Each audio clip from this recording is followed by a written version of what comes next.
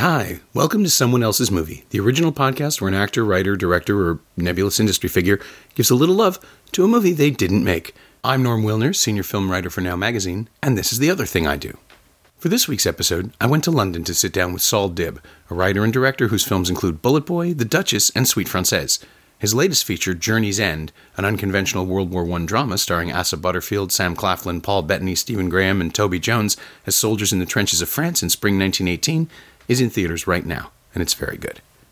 Saul picked A Prophet, Jacques Audiard's magnificently complex 2009 prison drama starring Tahar Rahim as a young man named Malik who's facing 6 years in a French prison for an unspecified crime.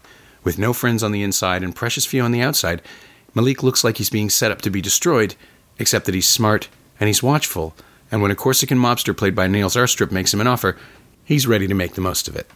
It's a tense, powerful film that refuses to just be one thing, and if you haven't seen it, well, go see it and then listen to the rest of the episode. It's very good. This is Someone Else's Movie. You know, I just love it on so many different levels. I've always been a massive fan of Jacques Audiard's work. I think he's an incredible filmmaker, and I'd love The Beat That My Heart Skipped, and I'd love to Read My Lips even, and that was, you know, you could see his kind of, the way he was growing as a filmmaker through those films, and then I just thought A Prophet was a kind of masterpiece, really. Of a year that produced two, I thought, European masterpieces. There was The White Ribbon in its own way, which was just flawless, I felt, and then there was A Prophet, which was completely different. And they both went up, I think, for the Best Picture Oscar. They did. Cancelled each other out, and I can't remember which other, and something else won. It was, I pulled up my review just to double check to make sure, because I remember not expecting to like it as much as I did. If that's not too judgy from a critic's perspective. But it's, you know, everybody was saying, oh, the prison movie. And it's like, well, it's a prison movie the same way that Godfather is a mob movie. It's just... Exactly. He transcends I think that's what he does so brilliantly. And so I saw it, for me, for the first time, without any baggage. Mm-hmm. I saw it at the London Film Festival, so it had not been reviewed yet, and it just came, and it was, I think, the surprise film, maybe, that they'd had there. And I just thought it was amazing. And I loved the fact that he took a kind of genre, clearly a genre, you know, it's kind of rags to riches crime story, a kind of Scarface, and totally reinvented it, you know, very cinematic in a claustrophobic environment. But he did, for me, the one kind of brilliant thing was just to put in a French Arab actor in the middle of it. So, and he talked about it afterwards. I read him, you know, what he'd said about it, and it said it was a way to create a new icon. You know, what you can do with genre films is you can put a hero in the middle of it, who conforms in a way to some kind of archetypes, but out of it you create a whole new icon, which I think, you know, Three Billboards in a way has probably done this year, to create a kind of female character who's a bit like a kind of Western character who won't give up, and then you've got this, you know, this gang kingpin who starts as a blank page kid. So so I was kind of blown away with it. And the fact that he is his ethnicity immediately sets him aside from any of the other gangs. He's not part of anything. No, because he comes, you know, again, just really clever decisions there. He comes as I think he's an orphan, isn't he? Or his parents are not around. Yeah, they're out of the picture. Anyway. He's been, he's been children's home stuff. So he doesn't have a past. He doesn't have a culture, and he grows and develops one. He doesn't have an identity. You know, he's not. You know, he doesn't belong to any kind of religion. He doesn't belong to any group. And that's what's interesting about him. He's in between all of these different gangs. And you know, and eventually he ends up with a strong identity and just makes a decision about who he goes with. But all of those things are to play for at the start of the film. We don't even know really what he's done. You know, he's hit some policemen. He's got 6 years. and he's a kind of boy thrown into a man's world. And Tahar Rahim is just, he's so still and watchful that it took me, it really wasn't until the second viewing that I started to have an opinion on whether he was watchful or frightened. Yeah, you can't absolutely. read him at all. No, absolutely. And so that's why he fitted in.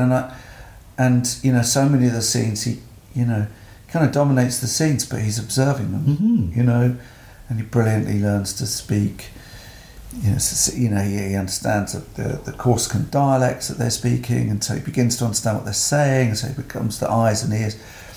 So it has all of that, and then on top of that has all of the formal inventions that I think he puts on, and then on top of that has this totally unexpected metaphysical layer as well, which means that it completely transcends any ordinary kind of, in a way, either social realist, it's a very real feeling film, or kind of gangsterish film. He takes it onto a kind of poetic level. Yeah, the longer the film goes, the bigger it gets. Yes, and not exactly. necessarily through narrative, it just expands. Yeah, exactly. The themes get bigger and bigger, and what's at stake gets bigger and bigger. But also the sense of that as a piece of cinema, as its own thing, just grows in pace. And I thought, the way the director dealt with the metaphysical element of it was just embedded so heavily in the reality and in his guilt and conscience that it was just seamless, and the visual effects were just brilliant, the light that comes at the end of the thumb, and all of that stuff just obviously added in with Desplat's score. Just everything was working together to create something I thought that was pretty spectacular. Yeah, and it won't be one thing for any given time. It refuses to conform. It sets itself up. It establishes all the rules of the prison film, and then it just starts to violate them. And then starts to and then actually it becomes less about the kind of plot, and it does just it has the whole cancer thing, and and it just seems to me it seems to really speak about that relationship between European cinema and North American cinema.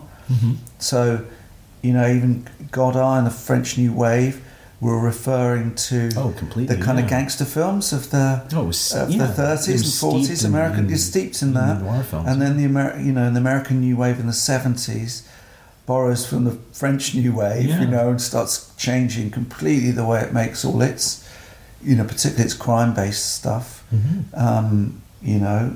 Or just the European filmmaking sensibility that was in a lot of Francis Coppola's work, or in Parallax View, or all of those things, and then it goes back over the pond, back to Jacques Audiard, who's clearly in love with that kind of side of American cinema. And it just seems like that's just such a great to and froing of it's where it really works. I think all of those different influences and approaches. Yeah, I mean, it's in conversation with 50 years of cinema history. Yeah, exactly. From, I guess it would go from White Heat to Breathless to Bonnie and Clyde to the argument in the 70s with the British New Wave of Get Carter and things like that. Yeah, British New Wave, absolutely, and all of that kind of neorealism, and and how that gave an injection back into, in a way, kind of genre films or gangster films.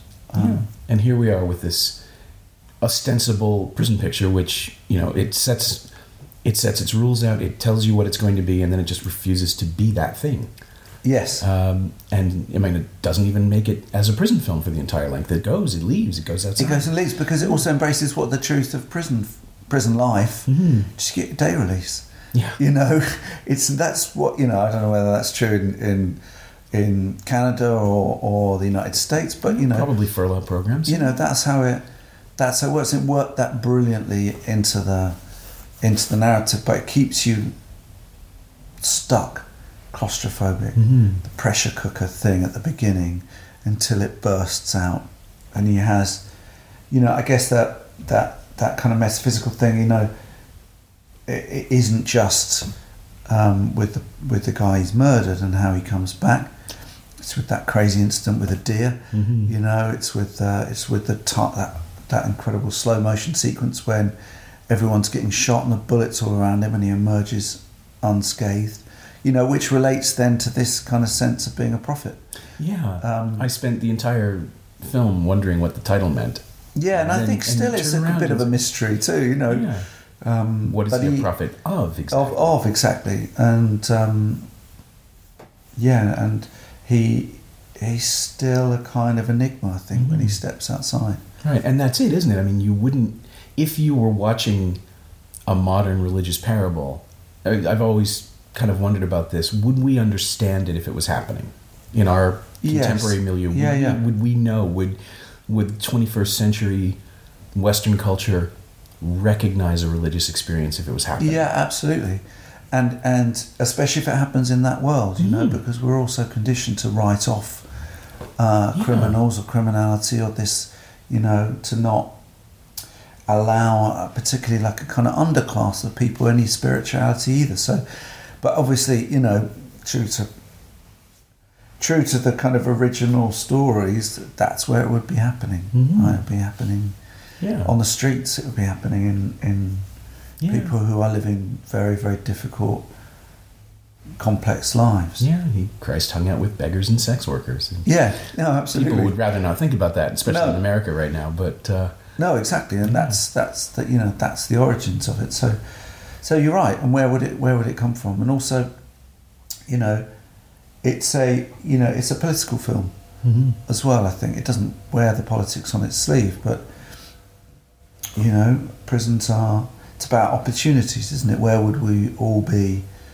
Were we, which I think film does brilliantly. You know, if we were to be in his shoes with his background, what would we do in that situation? Where would we go? Yeah. Would we? Well, the first moral test of the film is: can you kill someone to make your life a little easier? Yeah. You know, are you willing to do that? Well, I guess to save your life. I mean, that's kind of how they set it up. Isn't it? You know, we will kill you if you don't kill him, kind of thing. And that's just. I mean, that just grips you, doesn't it? And it's like, 10 minutes into the film or something, he hears about that. And Niels Arestrup is just such a brilliant, malevolent figure in that. It's that forehead. Yeah, it's that forehead. I mean, that's what formidable means. I think. Yeah, he's just pushes into the frame, and you're afraid of him. You feel looking like kind of slightly like Klaus Kinski, you know. Yeah. But it's the intensity, and you really feel. I mean, you know, and the brilliant details. You know, he heats up a spoon, and you don't know why he's heating up. Then he presses it on his eye. Yeah. All the kind of brilliantly and awfully ingenious things people do in prisons to turn normal things into weapons. You know.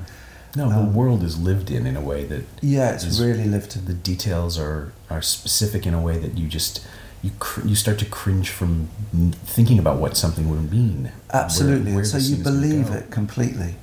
And I think a lot of times when you see films, I certainly watch a lot of films, and I just think, I just don't believe it. Yeah. I don't feel that they've done their work to understand what that world, how that world is. And I just felt that that Audiard had just got to grips with the details so brilliantly, and he'd obviously brought in a lot of ex-prisoners to be in the background supporting artists, so they knew how to move. It was, it didn't feel any of it was faked.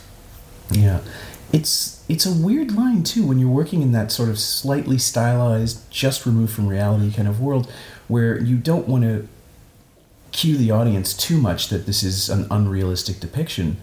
No, but you want to make it. You want to set something apart from reality just enough to make it cinematic, without making it feel fake, right? Yes. That's because we can always tell. We can always tell, and or to feel mundane, and everyday, which can be, that's it certainly can be a type of cinema that's very, very powerful. Sure, but you're right. He's going for a kind of heightened sense of reality in a very operatic kind of storyline. But I think he does it right from the start. Yeah. Even when you see the titles are kind of, You know, their kind of darkness is encroaching around the titles. You already feel like I'm in the hands of somebody who's going to be doing something to the ordinary. And then it's all about point of view, which is, it's like that old irising technique in films, you know, but it's blurred around the edges. So you very strongly get a sense of point of view in the film. You know, this is some person's very subjective point of view. And the frame is only showing you a fragment of the whole image. And so he's already doing something visually, a thing that's telling you this is different. This is heightened. This is very, very real. And like you say, it's all very, very lived in, but it's a kind of heightened sense of that reality. Yeah, and it makes us look more closely at everyone and consider things. Just trying to figure out what people want becomes an incredible challenge. Not what do they want you to do? That's pretty obvious, but the reasons behind the reasons. Yes. We never fully understand him. He wants power. Gradually it's revealed, spoilers. Yeah. He wants to run things, but I don't know that he wants that going in. I don't know that was ever a goal. No, I don't think so. I think and then it becomes an interesting question what that kind of represents. Yeah. You know, what's he saying? Is it just survival? With that? Because that's also very unusual as a piece of writing. Mm-hmm. You know, what is the thing that makes him want that power? Yeah. You know, because there's lots of other things that go with it, like education and reading and learning, that don't necessarily mean that you're going to end up doing that. But I guess what it follows is a kind of it's like a master-servant relationship, isn't it? Father-son, master-servant, you know. Yeah. So he's being mentored by Airstrip's character. Yeah, all the way through, and obviously, you know, as it always happens, there'll be a point where he has to throw off his master and take over. So maybe it's adhering to that, but it feels so organic. It does have all the genre elements, but you're never feeling like they're cranking through the gears. Yeah. My second time through, I was trying to figure out if he was being led or if he was leading, if he was trying to create this relationship, if there's any clue in the film. Because a lot of it seems to be kind of luck as well, but maybe that's partly also where the prophet thing comes in. There's a light kind of shining on him somehow. Yeah. Or the circumstances have aligned for this reason. Yeah. And I think also, you know, it's about, for me, watching, it's about people's options. You know, when you're in that environment, what other options are you being given? You know, and there's a great phrase, I think, that somebody said that crime is a left-handed form of capitalism. You know, so he's really just doing what any kind of good, you know, go-getting capitalist would do, which is work up through the system that you find yourself in, right, with a will to power to get to the top.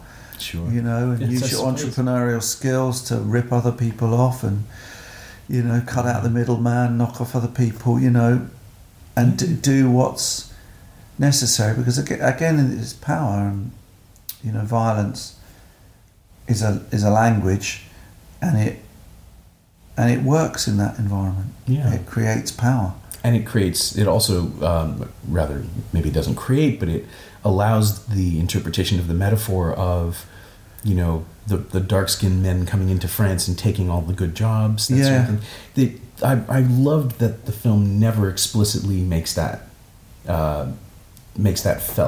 It's just there. It's just floating freely in France in 2009. Everything is just sort of. And also France, I think, is you know, I'm not French, but you kind of see what's going on in France. I don't think it, you know, it doesn't have a good relationship with its Muslim population. You know, not 10 years ago, I think it was probably worse. It was probably worse. You know, it feels like it's still negotiating. Well, I mean, I guess all the terrorist stuff, homegrown terrorist stuff since has also complicated that. But you know, the riots that were on the streets of Paris, all the stuff that Lane came out of as well. You know, before. And so it's very brave, I think, to also just to take an unknown and make that your story on a film that's I imagine probably the most expensive film that he'd made up until then. For him, certainly, yeah. So it's just got all of that stuff going on, and it's brilliantly told as well. I thought it seems no surprise. What's interesting that his dad was a screenwriter, so he was obviously brought up in that kind of thing. But the way he writes is not as a normal, kind of Hollywood or Western kind of 3-act structure model. Yeah. It's much more complicated, and many more things are withheld. Information's withheld. As I think you talked about when he first arrives, you don't really know much about him. It doesn't lay everything out for you about what you're going to expect. Yeah, I mean, the only way that it's a conventional prison film in that way is that there has never been a single prison film where someone goes in to do their time quietly and succeeds. Right, yeah. I love that there's someday someone will make one and we'll understand why they don't make them. But he's just immediately, he's going to keep his head down, he's not going to bother anyone, no one's going to bother him. Yeah. And of course, the illusion of control in a penitentiary, it's doubly so. There's absolutely no way to keep himself isolated.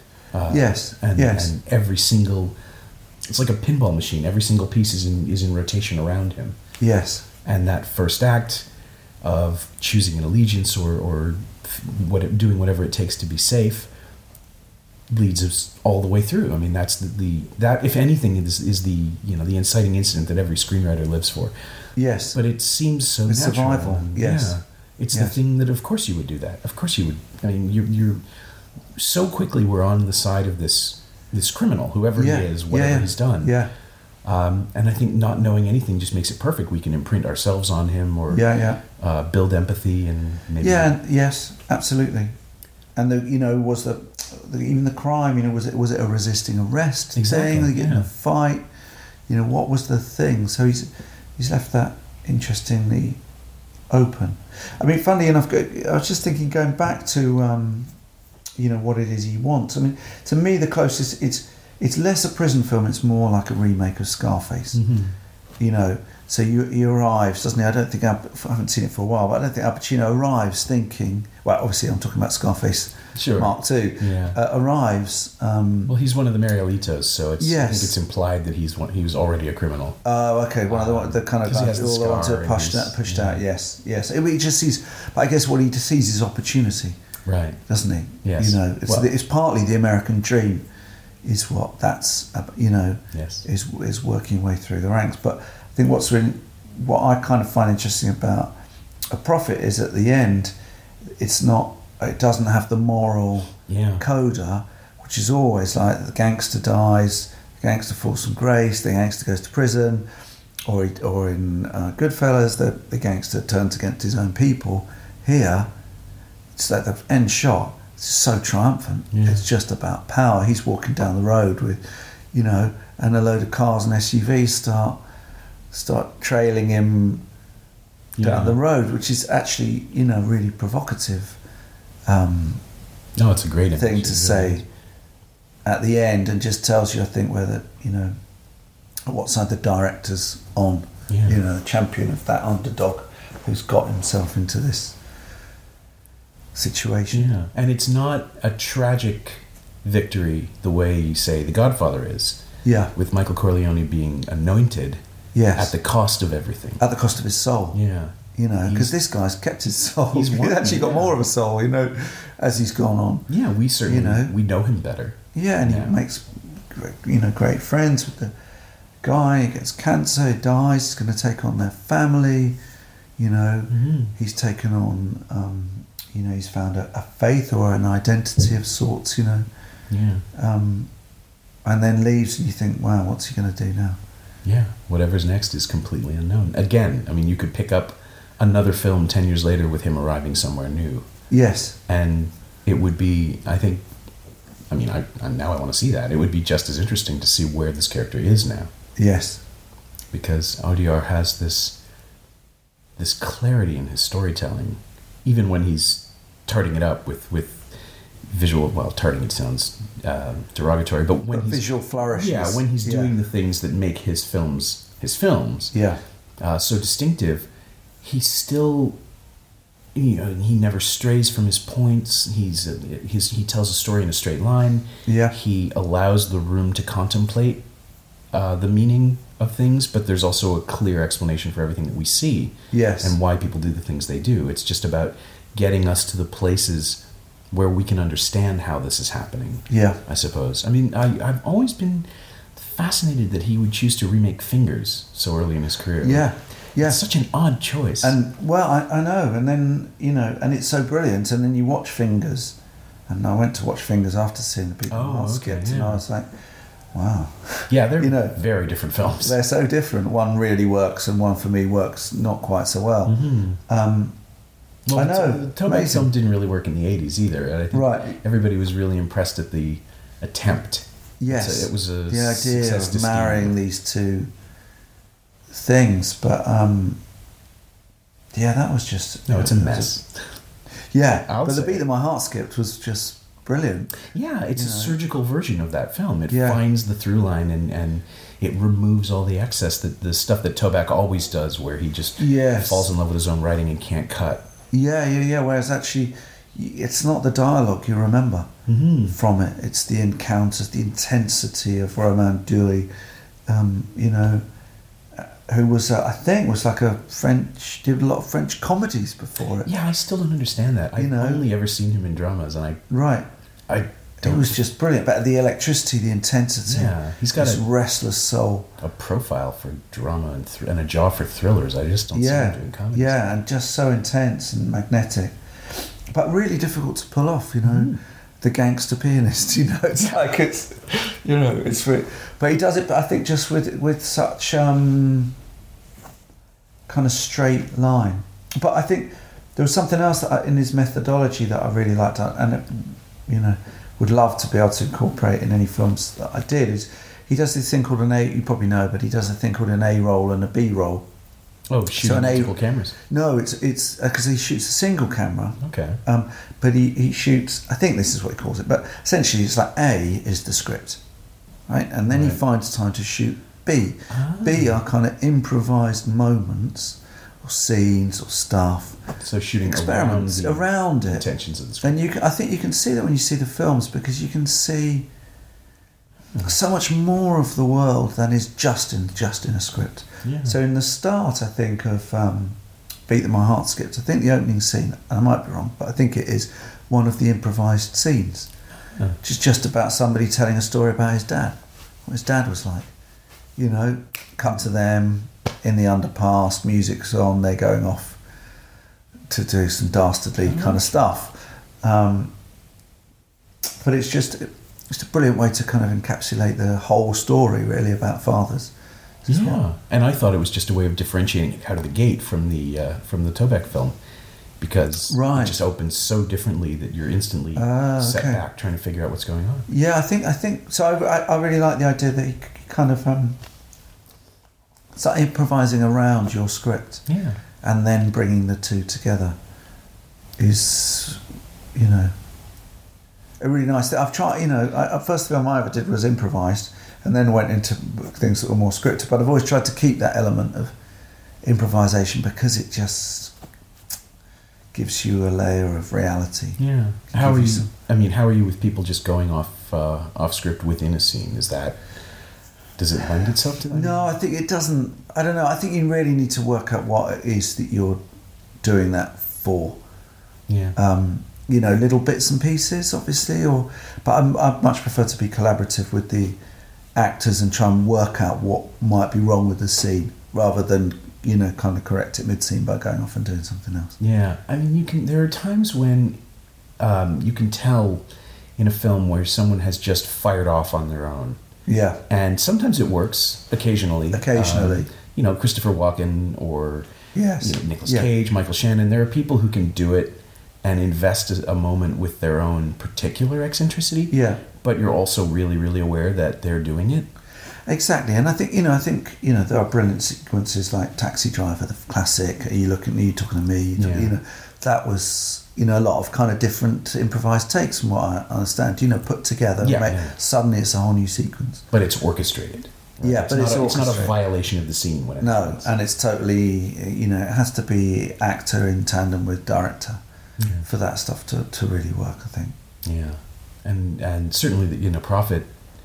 There's just it's so controlled and so tense. Yeah. That I'd love to know which scenes are which because there's so much life in the film. Yes, and when you see, I think sometimes also you see he goes into like a Nas track. I think it's just like a big hip hop track goes in the middle, and he does a long kind of montage sequence. Oh yeah. Which involves some of the people just looking straight at camera. It's completely just out of nowhere. Yeah.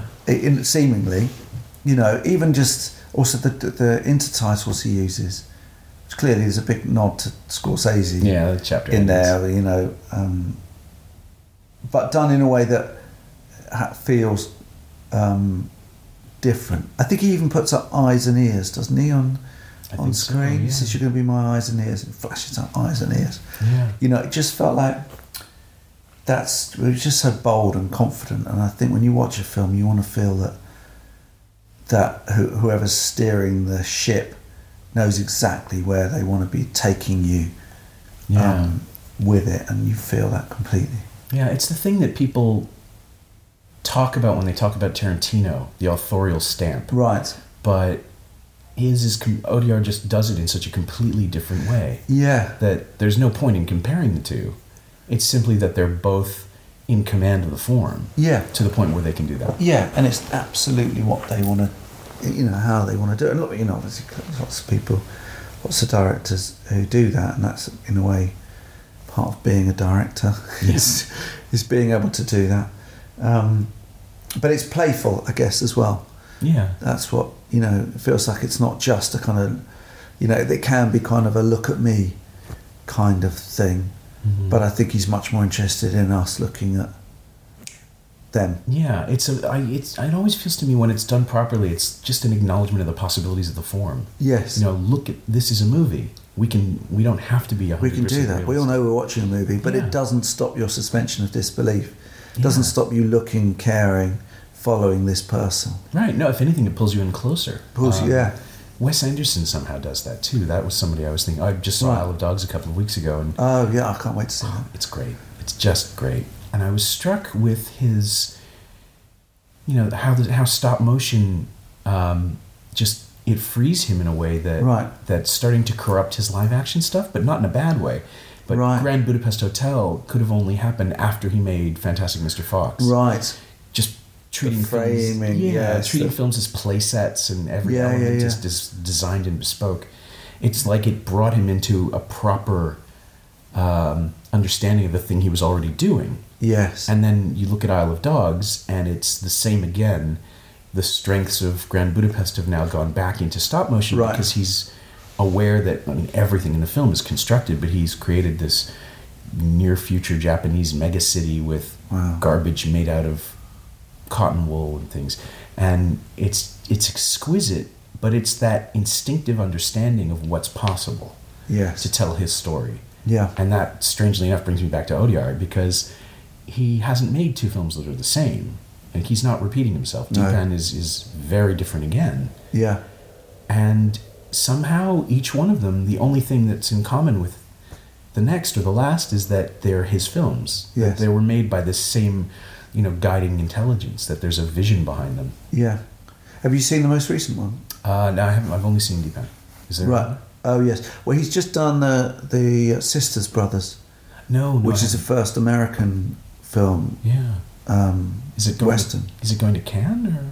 I don't know. I think I just heard that it must be finished soon. Okay. Well, Deepan's an interesting one because you're right. Again, and formally it's different. Yeah, I mean, you could maybe make a comparison. They're both about structured systems that are infiltrated by people. An outsider, yes. But that's really the extent of it. And you can say that about almost any film. Yes. Because they're all about singular personalities becoming the focus. And also about, at the time, complete unknowns. Even more with Deepan, That's true. That, you didn't even feel particularly like they're actors, and so unlike the the two leads, that you would ever find in, in a film. In a conventional film, yeah. But with also that big, slightly strange kind of gangster narrative that goes underneath it too. Yeah. I feel like he's open to the possibilities of telling stories. Starting, I guess they're also both marginalized characters. He starts with that. But his sympathies are such that he'll tell the stories of people we probably wouldn't pay attention to in a glossier film. Yeah. They'd be the secondary character rather than the lead. Or people we might not obviously like. Sure. I mean, Beat the My Askett, he does some not very nice things, Although we're much more used to sympathizing with white gangsters. Yeah, we are. Right, cinematically. Yes. There's a history there. Yeah, no, that's true. That's true, and Find Them All, they're like kind of cheeky bad boy kind of thing. But I guess too, that's early enough in his filmography that he wouldn't be, he'll try something safer just so he can make the next film, that kind of thing. Yes. So I guess you leapfrog it. So you do Rust and Bone, which I thought was great as well. Matthias Schoenaerts and Cotillard. Yeah, brilliant.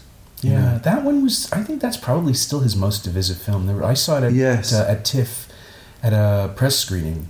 It was one of the P&I industry screenings, 400 people. Yeah, and I think precisely half the room rejected it, and it was a really fascinating experience. Because I'm just sitting there thinking, all right, let's keep going. What do you got? This is not. I mean, it's not a conventional love story, which is fascinating. Yeah, and I like these actors.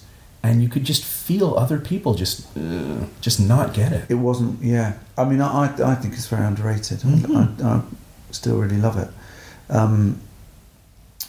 But it's not as satisfying of an experience in a way. And maybe that sometimes it's not. People might want something more whole at the end. You don't really get a sense of whether they're together. I mean, it is kind of a love story, and they do fall in love. But it's also...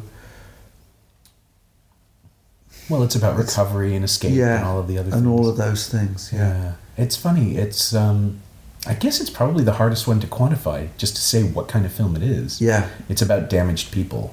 Yes. But again, so is everything. Yes. And it doesn't have the high of the final shot of A Prophet where you just...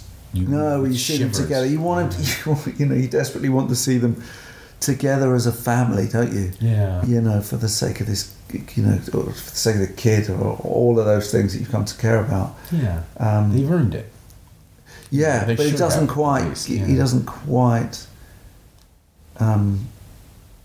give it to you there. I think also. I mean, what I really love is that he and The Prophet's a great example. I think.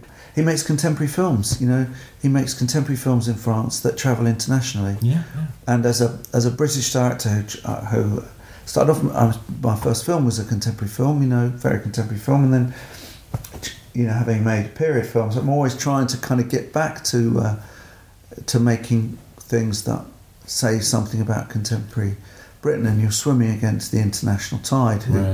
Who is interested in Britain for what we used to be and not for what we are. Yeah. Well, it's very difficult. So to make something has to be so good, particularly French, to break out and become an international hit in the way that A Prophet was. Yeah, but what you're saying about British cinema is fascinating, because we are at a place where we've had 3 Churchill films in the space of a year and a half, and Journey's End is about World War I, but there is, I think, a constant conversation about, as you say, what Britain used to be as a spirit representing to the world, and just to see all the different treatments of the past now. You've got Frears' film about Victoria and Abdul, and that sort of engagement in an adorable way with colonialism. It feels like that the English film industry is at a place now where it's capable of confronting the past. If it wants to. Yes, and it does. And because if you make period films, it doesn't make them innately conservative. Although a lot of the most successful ones often are, because they don't challenge the audience. No, and they perpetuate a kind of they can give us a reassuring myth about ourselves. Sure. Which, we've seen probably quite a few of those recently. Yeah. Sure. Or ones that actually I think really intelligently look at kind of complex social history, but they're still part of a global brand, Britain, like The Crown, which is really brilliantly written and deals with a lot of kind of dark stuff about what the establishment was up to and all of that, those kinds of things. But it's still, that's still the big Netflix series, isn't it? It's not that from Britain. It's not something else. So that's I always think that you can look to Europe, France mostly. I think feels like was with La Haine and it is with Audiard to kind of embrace more of what's going on. And sort of look into its current contradictions. Yeah. Without the gloss, without the veneer of period or disguise. Yeah. Yeah. This is one of the things about the Canadian film industry that fascinates me. We just haven't had one long enough that we have a myth. Right. We don't have a mythology. Right. So, we made a Norman Bethune film in 1980. That was it. And You've been around for a bit longer than that. Documentaries, sure, but in terms of features, there really haven't been that many. The first major dramatic feature is probably Going Down the Road, and that's 1967. Our guys went south. Right, that's it was so much closer. There was an established film industry to go contribute to. Yes. You did do, though, talking of the spiritual ones, you did do Jesus of Montreal. We did, which is a great film. So you did do the kind of modern prophet. Yeah. I remember from the late 80s. 88, I think. Yeah. 87. Yeah, that's Denis Arcand, though. He's a force unto himself. Yeah, and then, of course, you've got the brilliant Villeneuve. Who's working in the States now almost exclusively. But then I think also did that thing that Audiard does, and I think Paul Greengrass probably did, taking an understanding of the real world and then applying it in American films. That's true. Yeah. Villeneuve's first, the one that, Incendies, the first one I saw of his, which is just bold and brilliant in a not dissimilar way even. Yeah. I mean, structurally incredibly bold, but the titles and the, great storytelling, but very, very, very real and very believable. Yeah. Have you seen the one just before that, Polytechnique? No. That's worth seeing if you can find it. It's a 75-minute black and white scope adaptation or impression of a very infamous school shooting in 1989 in Montreal. Right.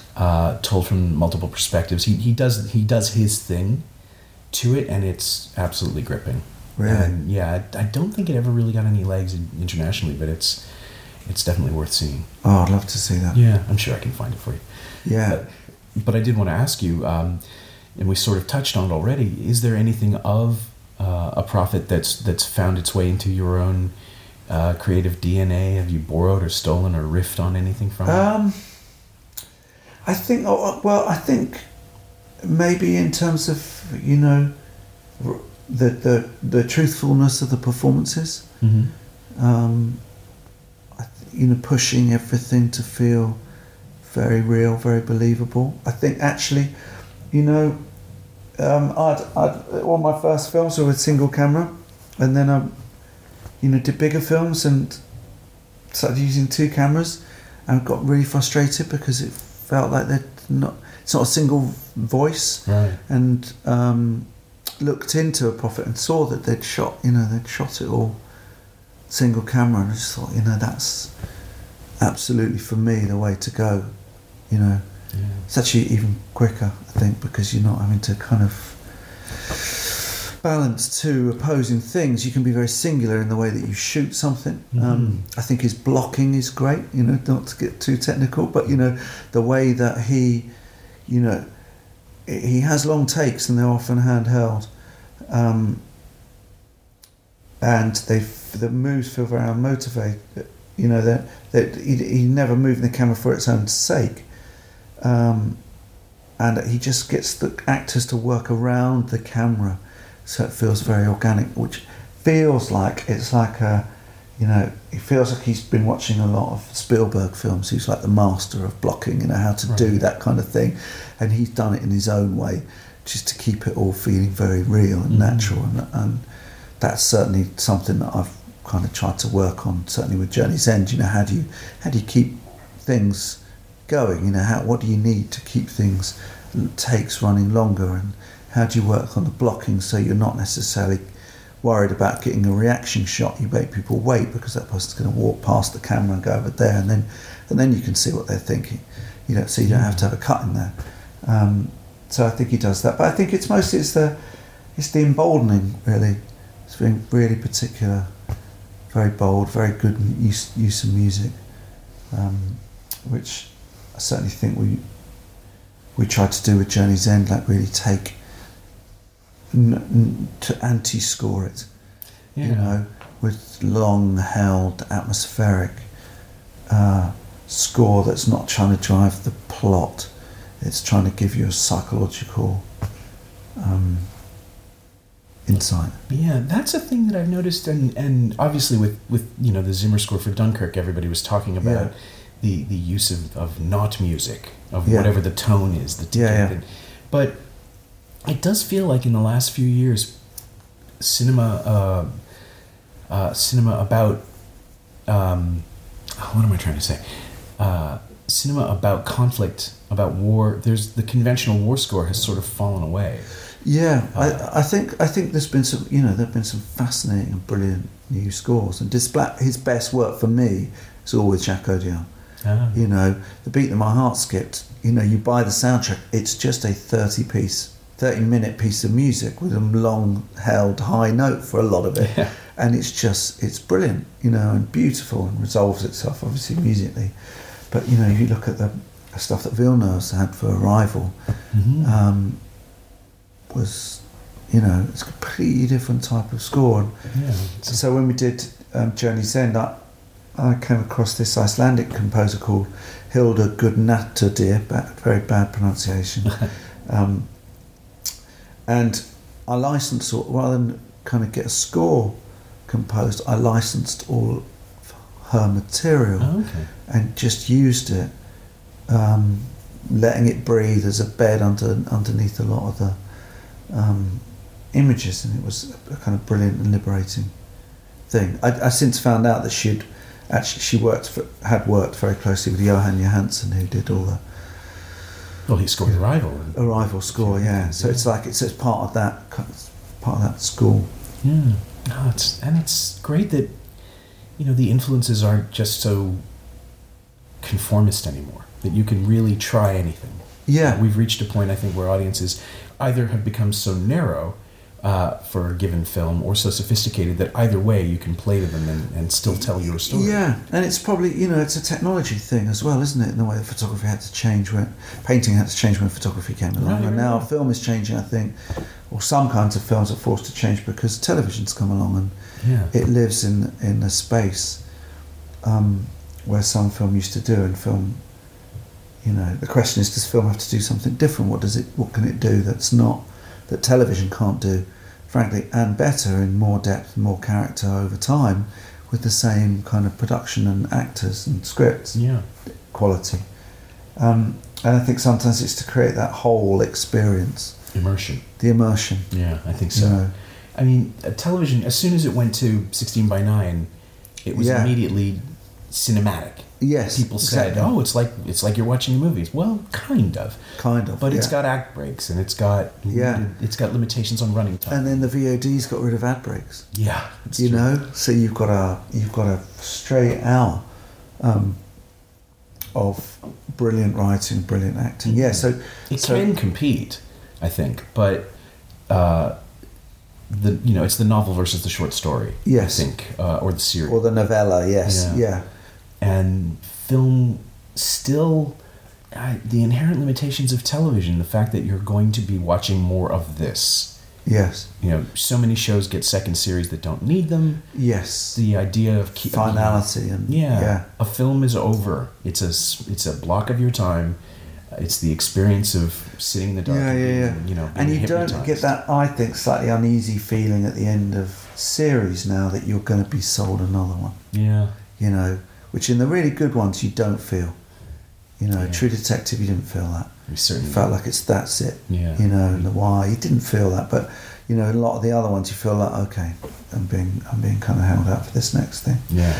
But I think, you know, just answered a bit more of that question of what Sure, yeah. of what I took away from it. I think it's point of view as well. Mm-hmm. It's you know, what a prophet does is it puts you in that prison. You understand prison life by the end of it. Yeah. You know, or by 10 minutes in, frankly, you know, and you understand what it's like to be there in the claustrophobia, and then what it's like to break free, because he kind of holds that back from you.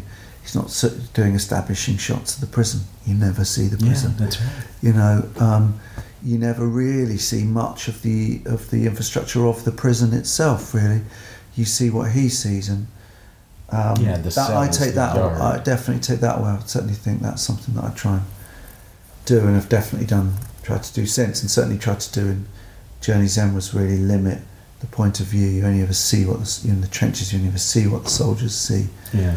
You don't look out the top.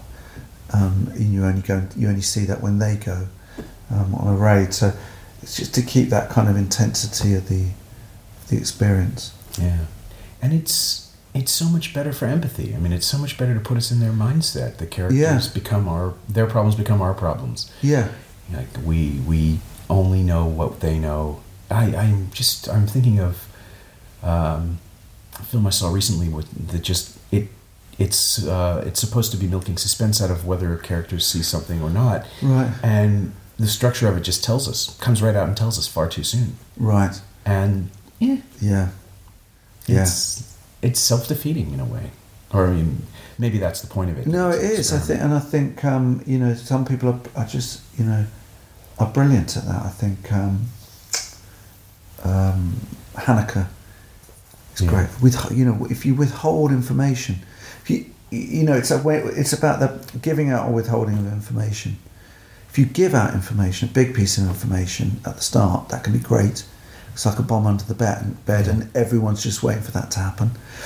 Or just withholding stuff, so you get tension. Mm-hmm. Cachet, mystery. Right? I mean, it's a film without release. Yeah, absolutely. You spend every shot, just as he walks down a corridor, the creep of the tracking shot, it's just full of tension. You know, you don't know anything. The mystery, and he holds it back and holds it back. We're in the dark as much as his he's brilliant. I mean, God, he's a master. I mean, I could have picked any one of his, to be honest. Yeah. But this was a good one too. Oh, it's great. No, it's great. I mean, this is the one that I guess spoke to me, maybe, you know, more. The one that I would, you know, I guess you'd say, like, you know, would there be a film that you wish you could possibly have made? And, you know, A Prophet would be that one. Yeah. You know, I would be happy to have made A Prophet and retire. You know, it's a good goal. Yeah. My thanks to Saul Dibb, whose fine new drama Journey's End is in theaters now in Montreal and Toronto and expands across Canada this Friday, April 6th.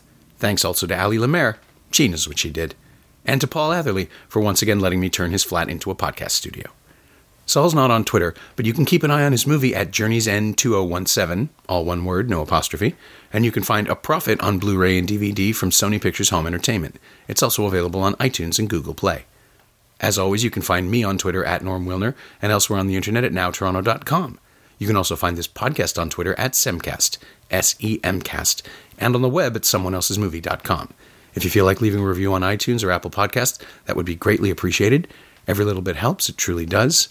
And thank you for your support, and thanks for listening.